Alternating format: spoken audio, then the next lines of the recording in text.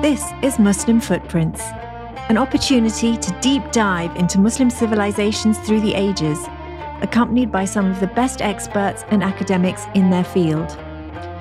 My name is Aisha Daya.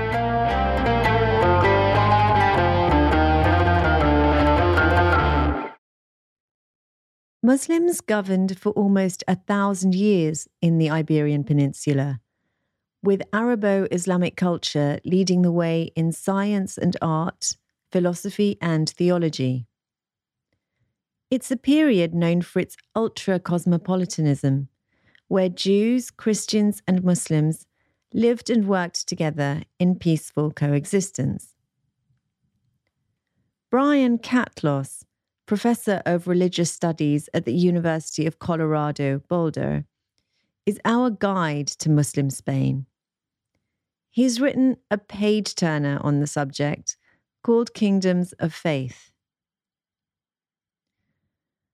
And I thought I would bring his lessons into the introduction, in case they help us to frame how we listen to the story. This sort of capacity for tolerance and dialogue is not built in to any one cultural or religious tradition. When we can see these societies in which different people who came from different groups were able to interact in constructive ways, we should look at why that was the case and how that was the case. And the more that people feel that they are invested in a common project which overrides their particular ethnic or religious orientation, I think enables them to work together in a sort of constructive collaboration. The Christians and Jews who lived in al-Andalus felt like they were part of that society. The Muslims who lived under Christian rule for many hundreds of years felt like they had a legitimate place in that Christian society. And this is important because I think that to the extent that we can talk about human progress and cultural creativity, this happens in contexts where lots of different people are exchanging ideas.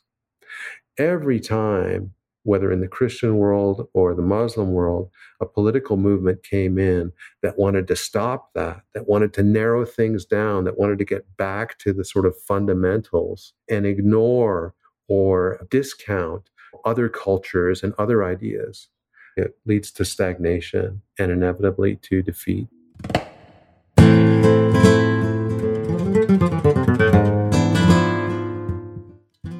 Now let's start our whirlwind journey through al-Andalus, which began in the 700s and lasted all the way through to the 1600s.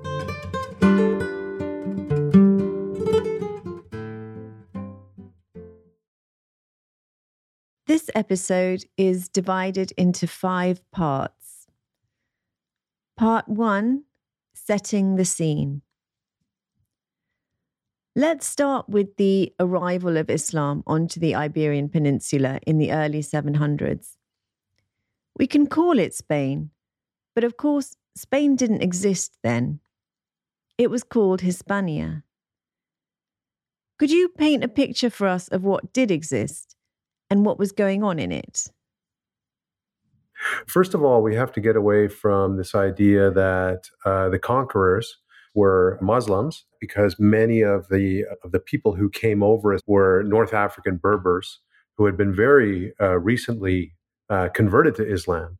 And so, it's sort of an open question as to how Muslim they were.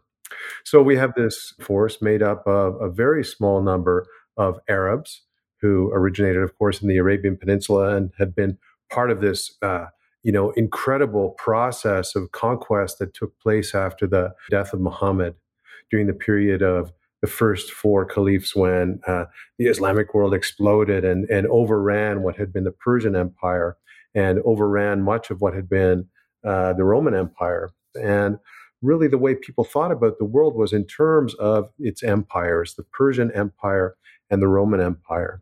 So certainly what the Arab Muslims, one of their ambitions was to, establish their sovereignty over both of these empires.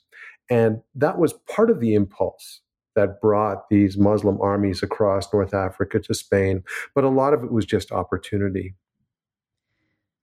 The Western Roman Empire had come apart in the couple of centuries before the rise of Islam, and Spain was being ruled by the Visigoths, these Germanic people who had gradually conquered the territory. Officially, they're Catholic Christians, but that doesn't mean they're united. In fact, Hispania is in the middle of a civil war because someone called Roderick has been chosen as king, and a lot of people didn't support him among the elite. So it was a divided kingdom. There's kind of a civil war brewing within Christian Spain at this time between two rival factions contending for who should be king. The person who was officially the king was this individual named Rodrigo or Roderick, and he was very unpopular with certain parts of the Visigothic nobility. So they were kind of trying to figure out a way to get rid of him. And this was exactly at which point the Arabs ended up on the shores of Western Morocco, looking out, across the Straits of Gibraltar, and they could see Spain. The Berbers from North Africa were well aware of the weaknesses and the divisions within Christian Spain. And so there was a sort of complicity between members of the Christian forces and members of the Muslim forces. So, right from the beginning, the Islamic conquest of Spain, or the Arab conquest of Spain, was not an Islamic conquest or an Arab conquest, but a process which involved all sorts of different players, both Christian and Muslim, with different agendas. So in 711, the Arab and Berber army, led by Tariq ibn Ziyad, crossed the Strait of Gibraltar from North Africa and took control of the south of the Iberian Peninsula. They managed to settle most of the territory with little difficulty. Generous surrender terms also meant there were more peaceful capitulations than violent battles, allowing Muslims to control most of what is now Portugal and Spain within just a few years. An interesting way to think about this, or to look at this, is to look at the stories that developed soon after about the invasion. History is about people trying to make sense of the world and the things that happen in it, and they try to make sense of it on their own terms. So, as both Christians and Muslims tried to come to grips with how this conquest of Spain happened, they came up with a story. And the story revolves around Julian. And Count Julian might have been a Byzantine governor. He might have been a Visigothic governor or a Visigothic nobleman. Now, the story is that when Roderick, this Visigothic king, came to the throne, he asked for Count Julian to send his daughter to the Visigothic court to be educated. This is a pretty standard political thing. You invite children of your underlings to court so that way you can control them. Well, as it happens, according to the story, the daughter, of course, was very beautiful, and King Roderick and essentially had his way with her. Once Julian found out about this, his honor had been affronted, and so he began to plot revenge. And so the story goes that Count Julian agreed to take the Muslim and Berber invaders of Spain across the Straits of Gibraltar, because of course they had no ships, in order to get his revenge on King Roderick. It's kind of interesting because although the story is almost certainly false, what it does is it shows us that people were aware of the complexity of the situation, and that this wasn't just a story of Muslims versus Christians or Arab versus Spanish.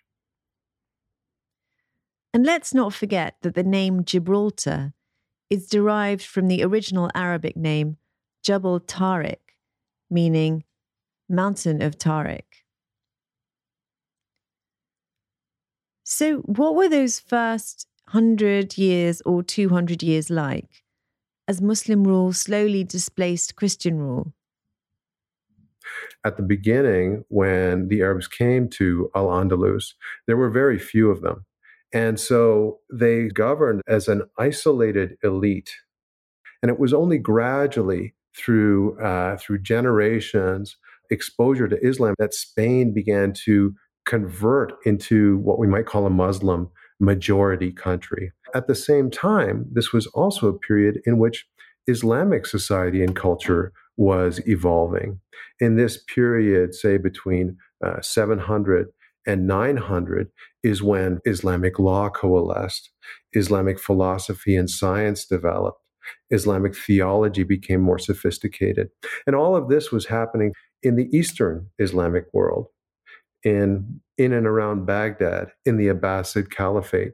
What happens around the year 800 or around the year 850 is that Baghdad and the Abbasid Caliphate goes through a tremendous political crisis.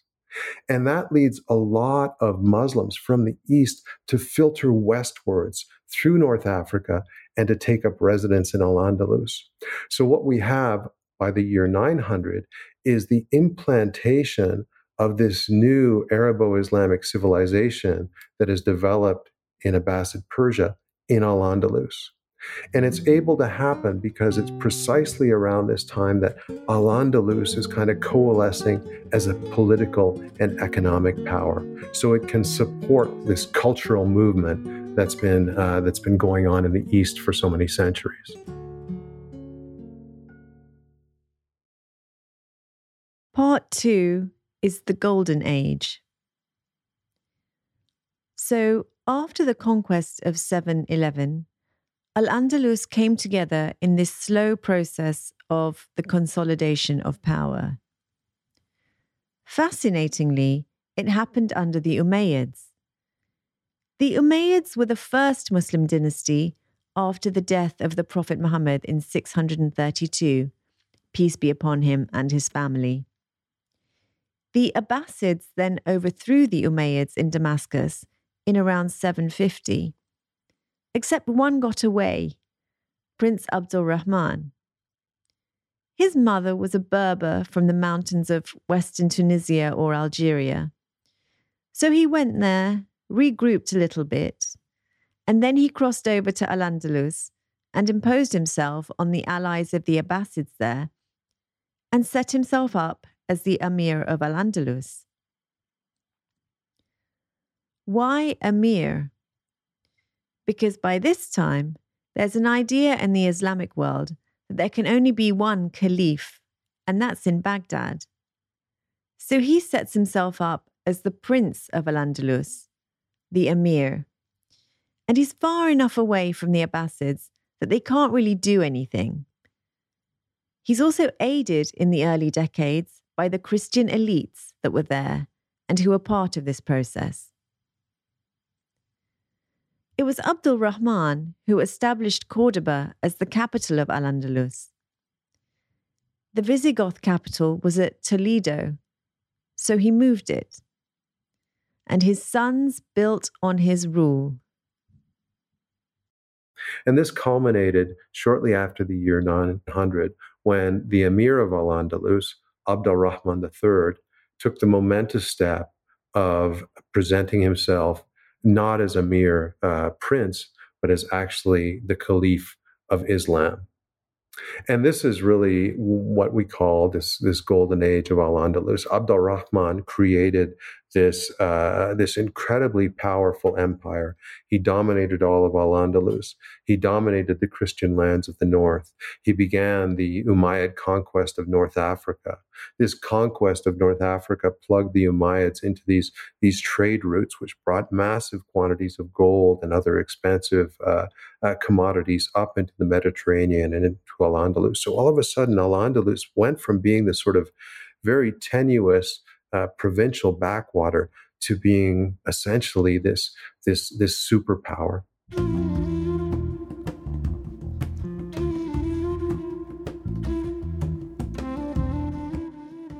And you now have what became known as the Golden Age of Muslim civilization across the Iberian Peninsula.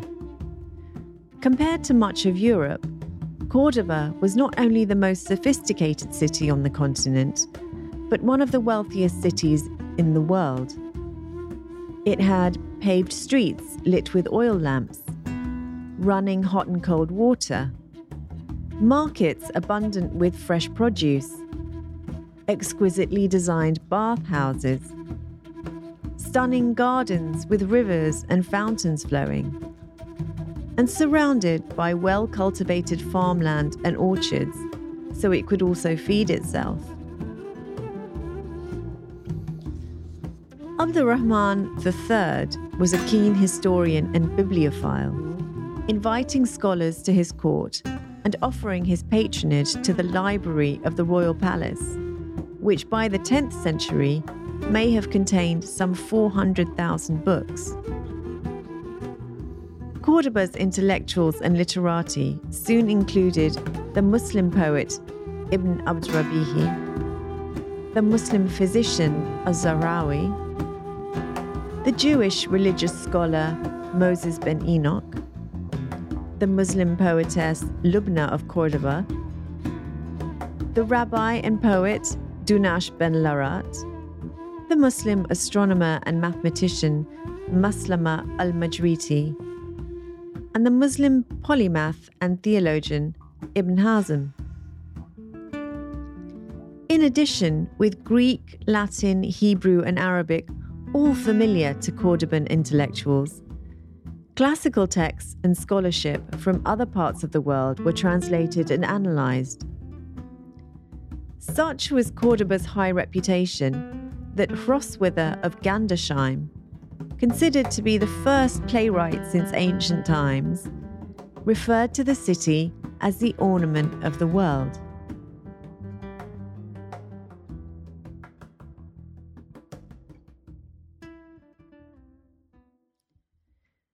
Two things that often come to mind when thinking of Islamic Spain are poetry and science. What was their role in Andalusi culture?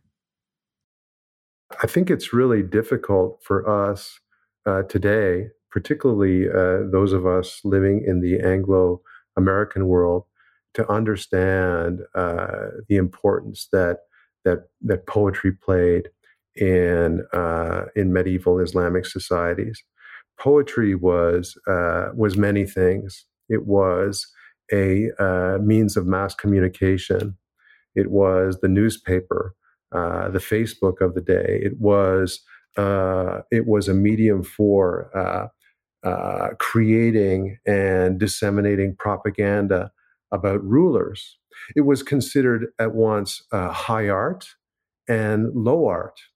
And what's interesting is that in al-Andalus, as across the Islamic world, rulers were so interested and so invested in the culture of poetry that a poet, merely by gaining the ear of a prince or a king or a governor and writing poetry that exalted and was pleasing to that governor, could find himself suddenly elevated from the depths of obscurity and poverty to a life of luxury within the palace. So it's hard to think of what might be a sort of a modern equivalent, but I guess you could imagine if a pop star wrote a song exalting the president, and the president then decided to name this person to be, I don't know, Secretary of State as a result. This is the kind of dynamic that we see happening in al-Andalus. Poetry was seen as an ornament and a sign of majesty and sophistication. And this was part of a general approach, not only to culture, but to science, to knowledge in general. There was an idea, and this was an idea that ultimately came out of the Persian world, the idea that the universal ruler is someone who embodies an embracive knowledge of everything. And so there's this notion that you have to learn everything and gather all the knowledge from across the world and incorporate it into your kingdom. And that is what gives you power. That is what gives you legitimacy. So the caliphs, the governors, members of the elite were all very interested in promoting science. It was seen again as another aspect of their power and a projection of their legitimacy as rulers. And so as a consequence of all of this investment and all of this cultural affirmation, we have this tremendous elan and virtually every field that you can imagine, from poetry and literature and grammar to medicine, engineering, optics, agronomy, this explosion of knowledge and science that happens in Islamic Spain more or less after the year 900 or so. Can you describe this sort of ultra-cosmopolitan environment where Christians, Muslims, and Jews are interacting with each other? There were Jews and Christians working in the administration of the caliphate. Jews and Christians, by the time we get to the year 900, had completely acculturated to the Arabo-Islamic world. They spoke Arabic. They dressed in the same styles and fashions as Muslims in al-Andalus. So there was this really strong integration. I think that Christians and Jews could feel like they were part of this project of constructing this caliphate. And part of the reason it was possible was because the rulers of al-Andalus did not see Christians and Jews as a threat. Who did the rulers see as a threat? They saw as a threat fellow Muslims who dissented or would undermine their power.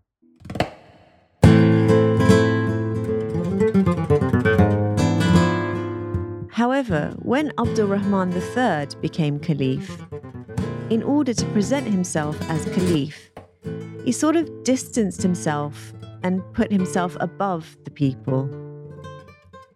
In a way, the caliph became a victim of his own success. The bureaucracy was such a fine-tuned machine that Abdurrahman could basically step back from it. And when his son, al-Hakim, inherited the caliphate, he could also take a hands-off approach and dedicate himself to science and learning and reading, which are the things that he liked. But that's when an individual called al-Mansur steps in. Al-Mansur got himself appointed as the Hajib, or Chamberlain. He's like the chief of staff to a CEO. And he broke the caliphate.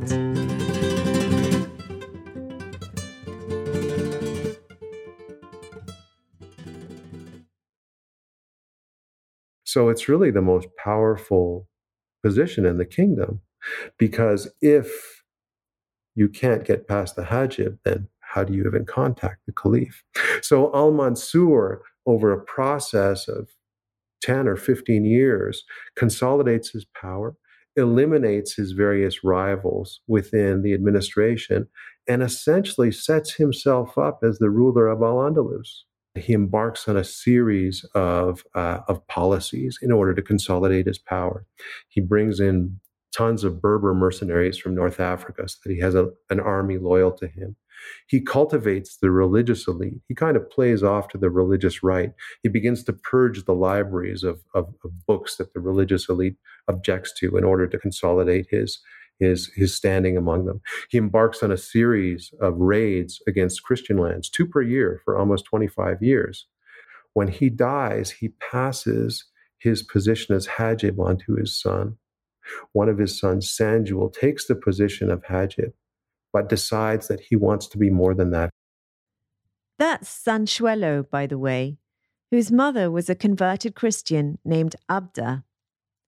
She was daughter of Sancho II of Pamplona. Her son was nicknamed Sanjul, the diminutive of Sancho, after his Christian grandfather. He wants to be caliph himself.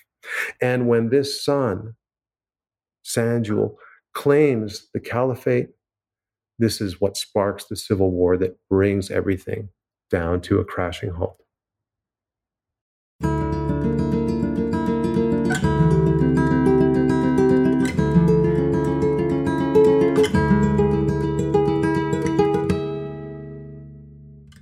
Part 3. The Taifa Kingdoms. So now we're in the period after the fall of the Caliphate. And what happens next?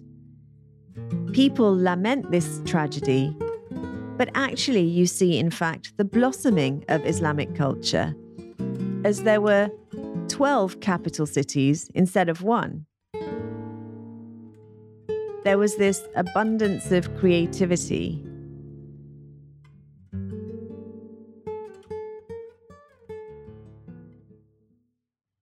Tell us how this was possible.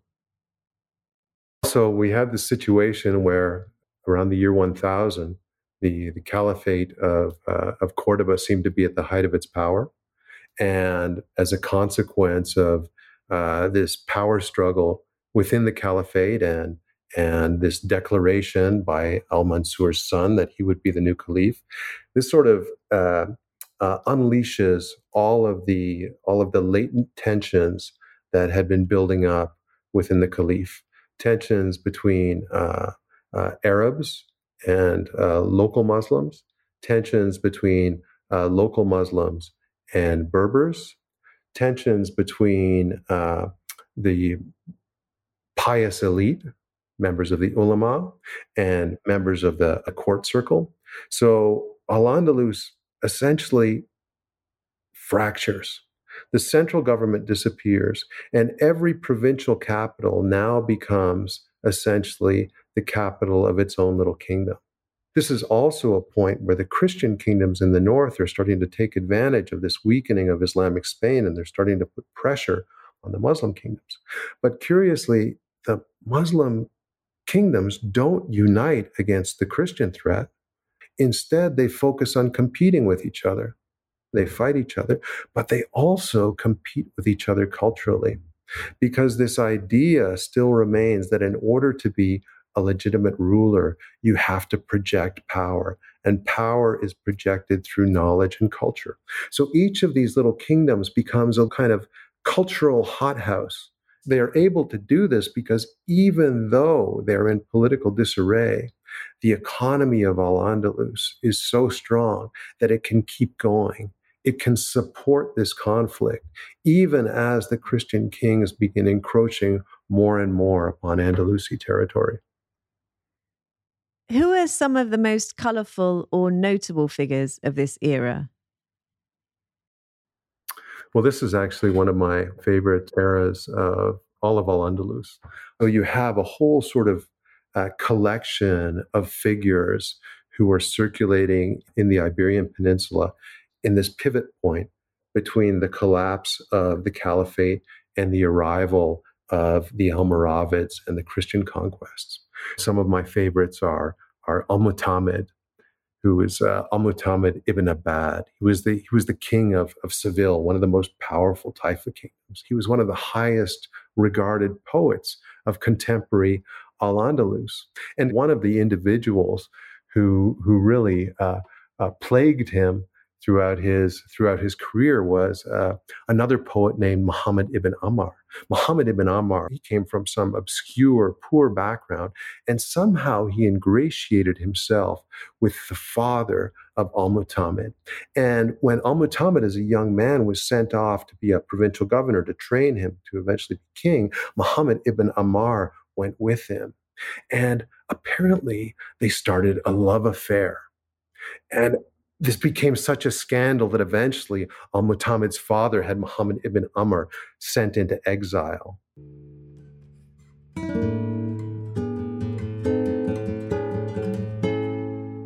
One of the more interesting anecdotes is that it was through Muhammad ibn Ammar that al-Mu'tamid met his wife.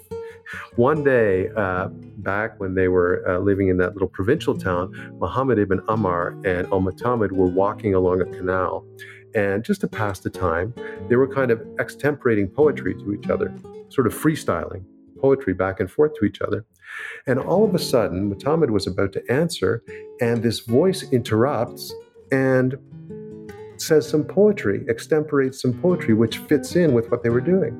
And he looks around, and it's a woman who's washing clothes by the river. And this is Itamat al-Rukmaniyya. And he ends up falling in love with her and marrying her.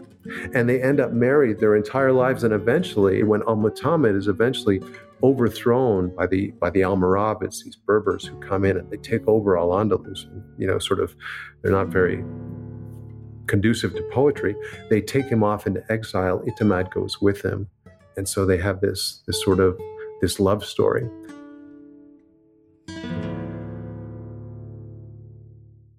But there are so many interesting figures. We have someone like El Cid, who's famous for being this sort of proto-crusader, this, Christian warrior.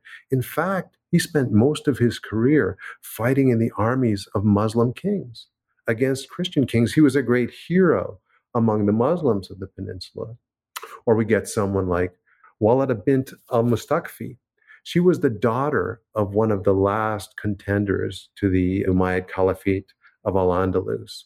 And she was a wealthy woman who set herself up as sort of a literary patroness. And she wrote all sorts of poetry, really, really explicit, erotic poetry addressed to her multitude of lovers, often, putting them down in the most crude terms kind of thing. So it's not what we necessarily think about when we get our image of Golden Age Islamic Spain. It was this messy world that was full of possibilities, a world in which someone like Ismail ibn Nagrilla, who was a Jew, could find himself essentially in all but name the ruler of a Muslim kingdom. Imagine a Jew leading Muslim armies out into battle against other Muslim armies. And, what is incredible is that people saw that as something that was not abnormal and as something that was acceptable. So it's a really fascinating and rich period in which, on the one hand, we think of it as this period as a clash between Christianity and Islam. But what we see is, in fact, Christianity, Judaism, and Islam are deeply intertwined with each other. In 2019, the Aga Khan, the 49th hereditary imam or spiritual leader of the Ismailis, whose followers refer to him as Maulana Hazar Imam, delivered a speech at the inaugural Aga Khan Music Awards in Lisbon, in which he noted the creativity and pluralism of al-Andalus. I learned at a young age how my own ancestors, the Fatimids, cultivated music in the city of Cairo 1,000 years ago. And I also learned about how the Iberian region, where we are now meeting, the territory known as al-Andalus, produced new forms of music and poetry in the late medieval period. It was here, in al-Andalus, that Muslims, Jews, Christians created together an exemplary culture of tolerance, fostering musical creativity that even included new types of musical instruments and pioneering approaches to music education. Muwashsha is a poetic form that originated in Andalusia during the 10th century. It comes from the word wusha, which literally means a scarf adorned with ornaments. The poems of the Muwashsha abandon the strict rhymes of Arabic poetry and instead follow colourful rhythms decorated with melodic ornamentation. Here is an example of a famous one, Lamma Badda Yatathanna, sung by the Syrian Armenian Lina Chamamian.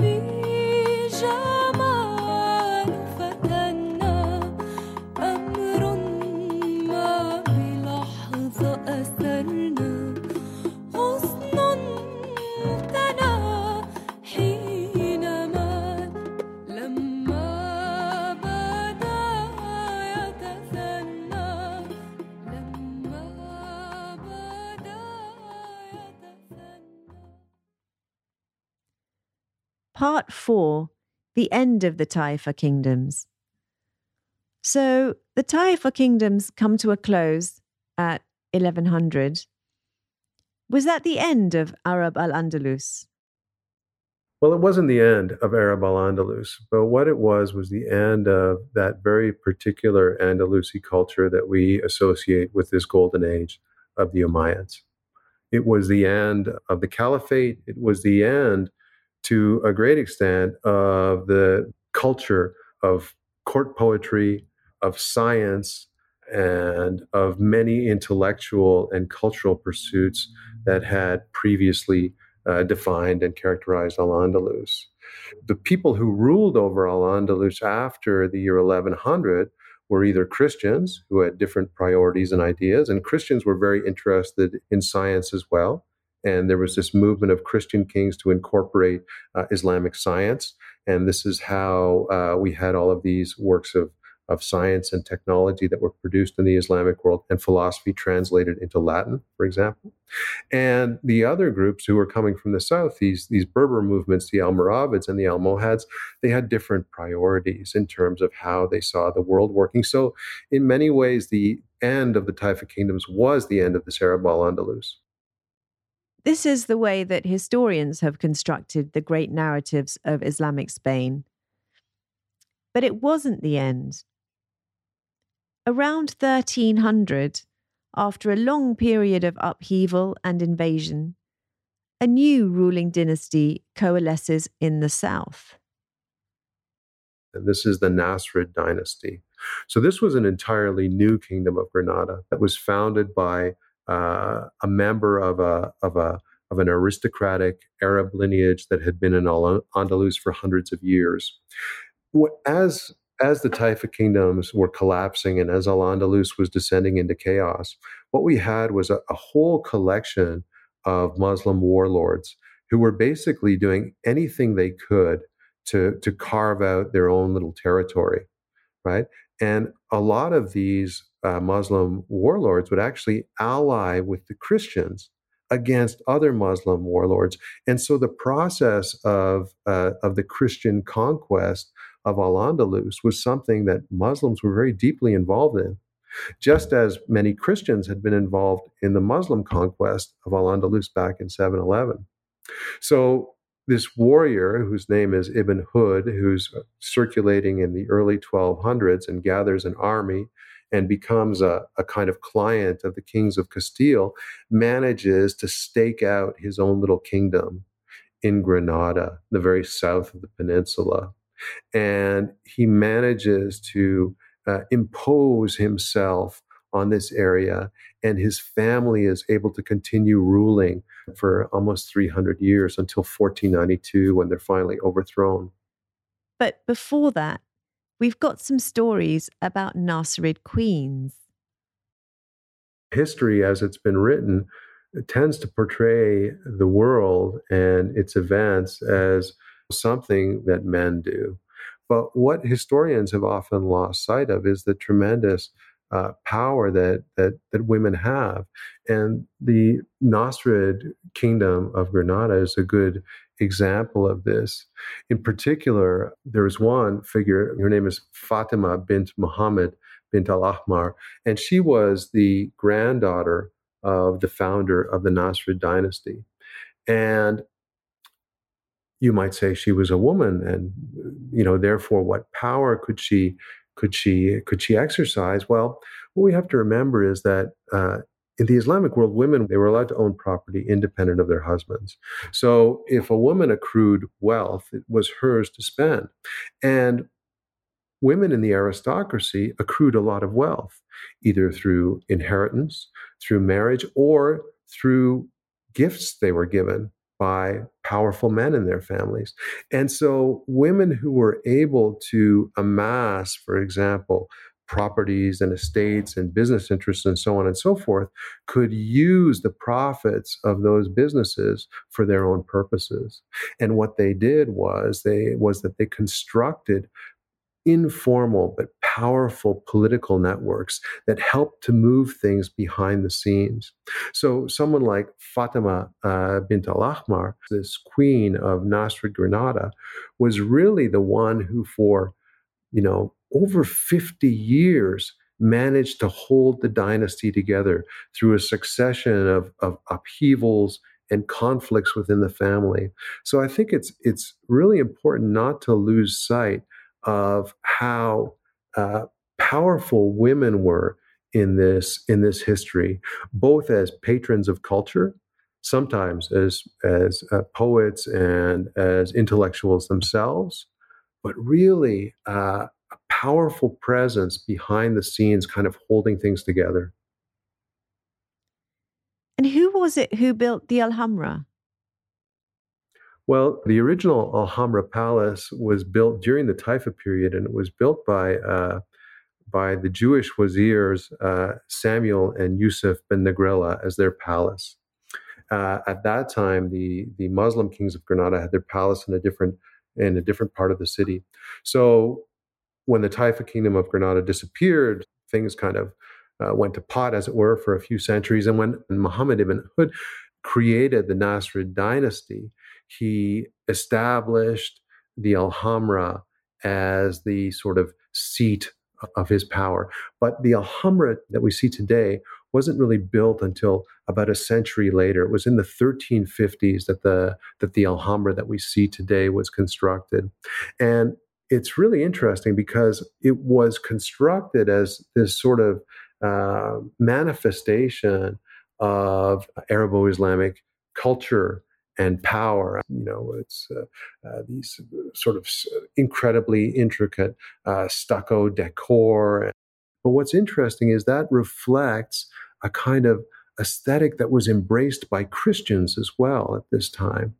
Even though al-Andalus had become politically weak in comparison to the Christian kingdoms that were gaining territory in the 1200s and 1300s, Islamic culture was still representing a sort of ideal of creativity and sophistication that Christians wanted to aspire to. So, for example, at the same time that the Alhambra Palace was built, we have a whole series of palaces built in basically the same style, but these were built within Christian Spain. Christian kings and Christian nobility wanted to emulate the power and sophistication that was inherent in Andalusi culture.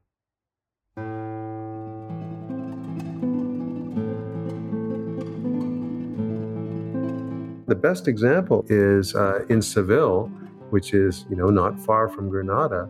There's the fortified palace. It's called the Alcázar, right from the Arabic Alcázar, which was built mostly under the rule of the King Pedro the Cruel in the 1350s.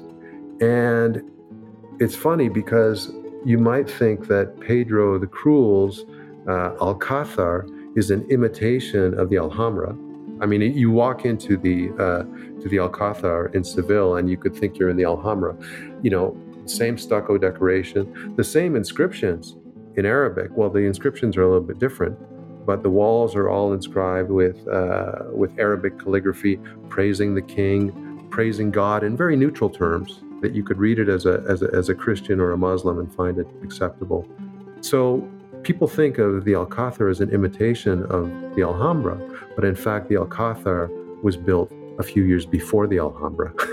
So it's a case of Christians imitating Muslims, but then being imitated by Muslims who are imitating the Christians, imitating Muslims. But this is the way culture works, right? It's all about appropriating ideas and the circulation of ideas within different groups.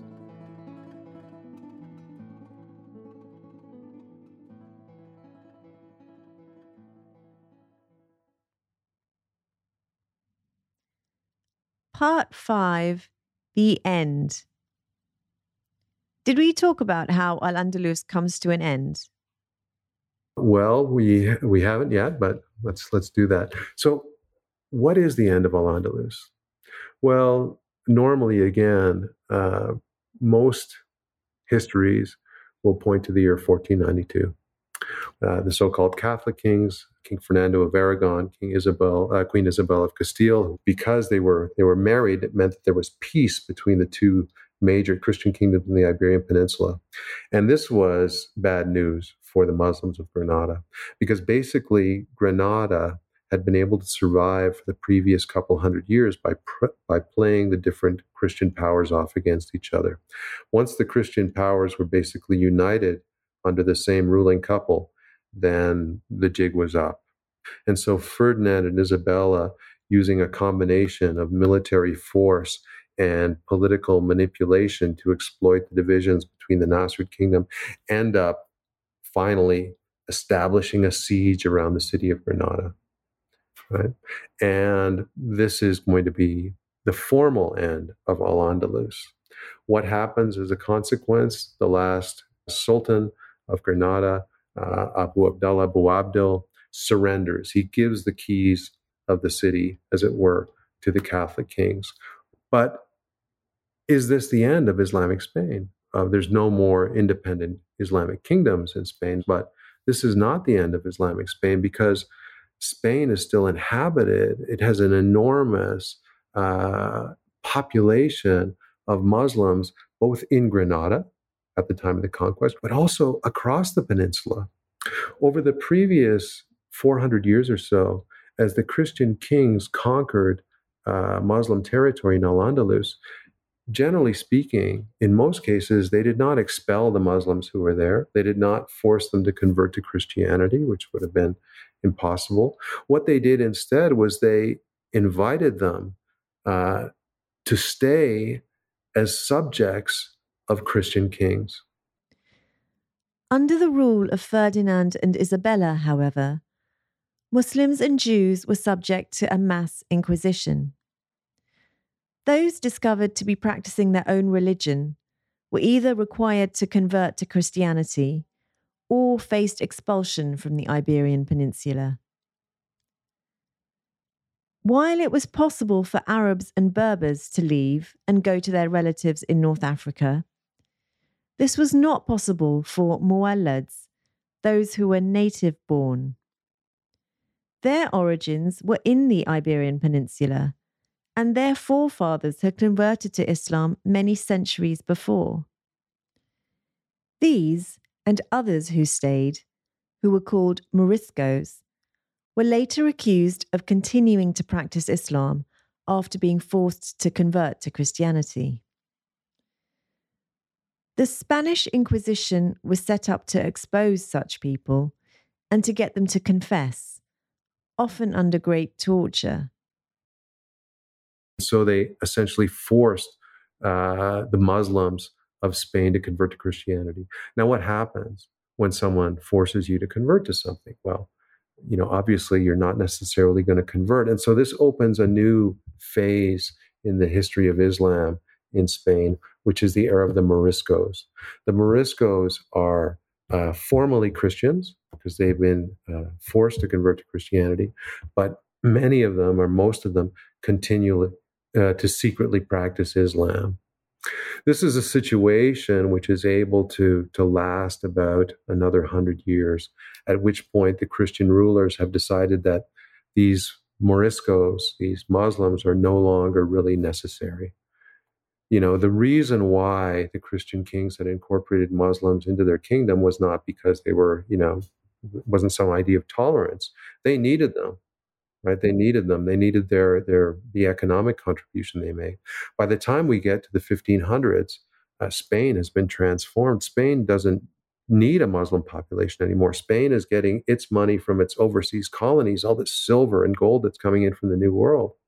And so in this moment, the Christian rulers of Spain, with the influence of the church, are able to say, look, these people, these Moriscos, they present themselves as Christians, but too many of them are secret Muslims.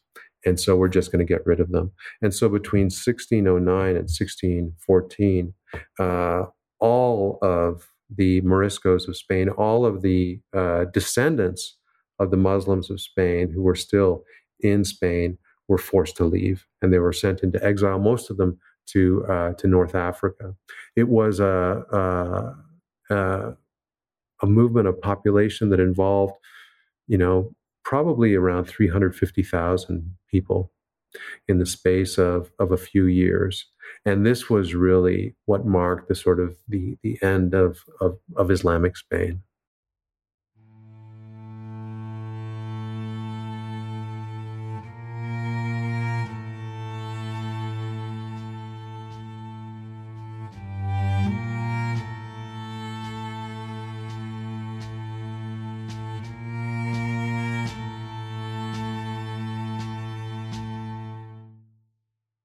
This is a really interesting moment, I think, in the history of the West and in the history of Europe. Prior to 1500, the way that people thought of society being organized was according to religion. We have something changing around the year 1500, and there's many reasons for this change. Some of them are cultural processes that are happening within Europe.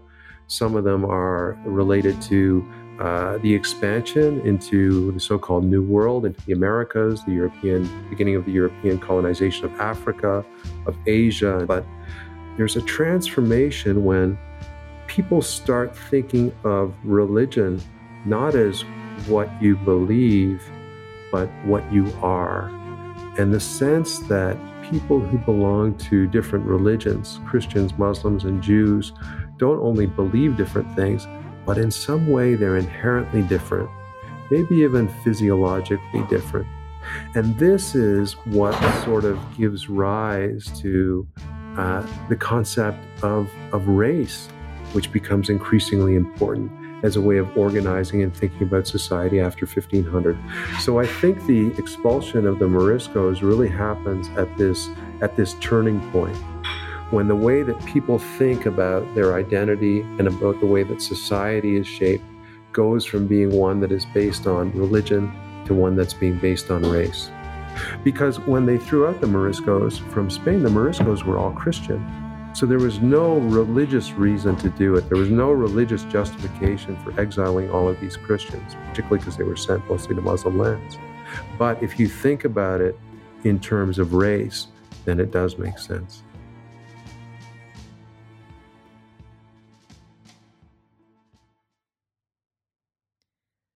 But presumably, also in terms of race, they would have all come from the same stock. Oh, absolutely. In terms of real terms, they were indistinguishable. And in fact, the Muslims of Spain were the descendants of the people who had earlier been Christians in Spain before the Arab conquest, right? There was no sort of mass movement of people. Spain wasn't colonized by Arabs. Very few Arabs arrived in Spain. It was a process of cultural conversion.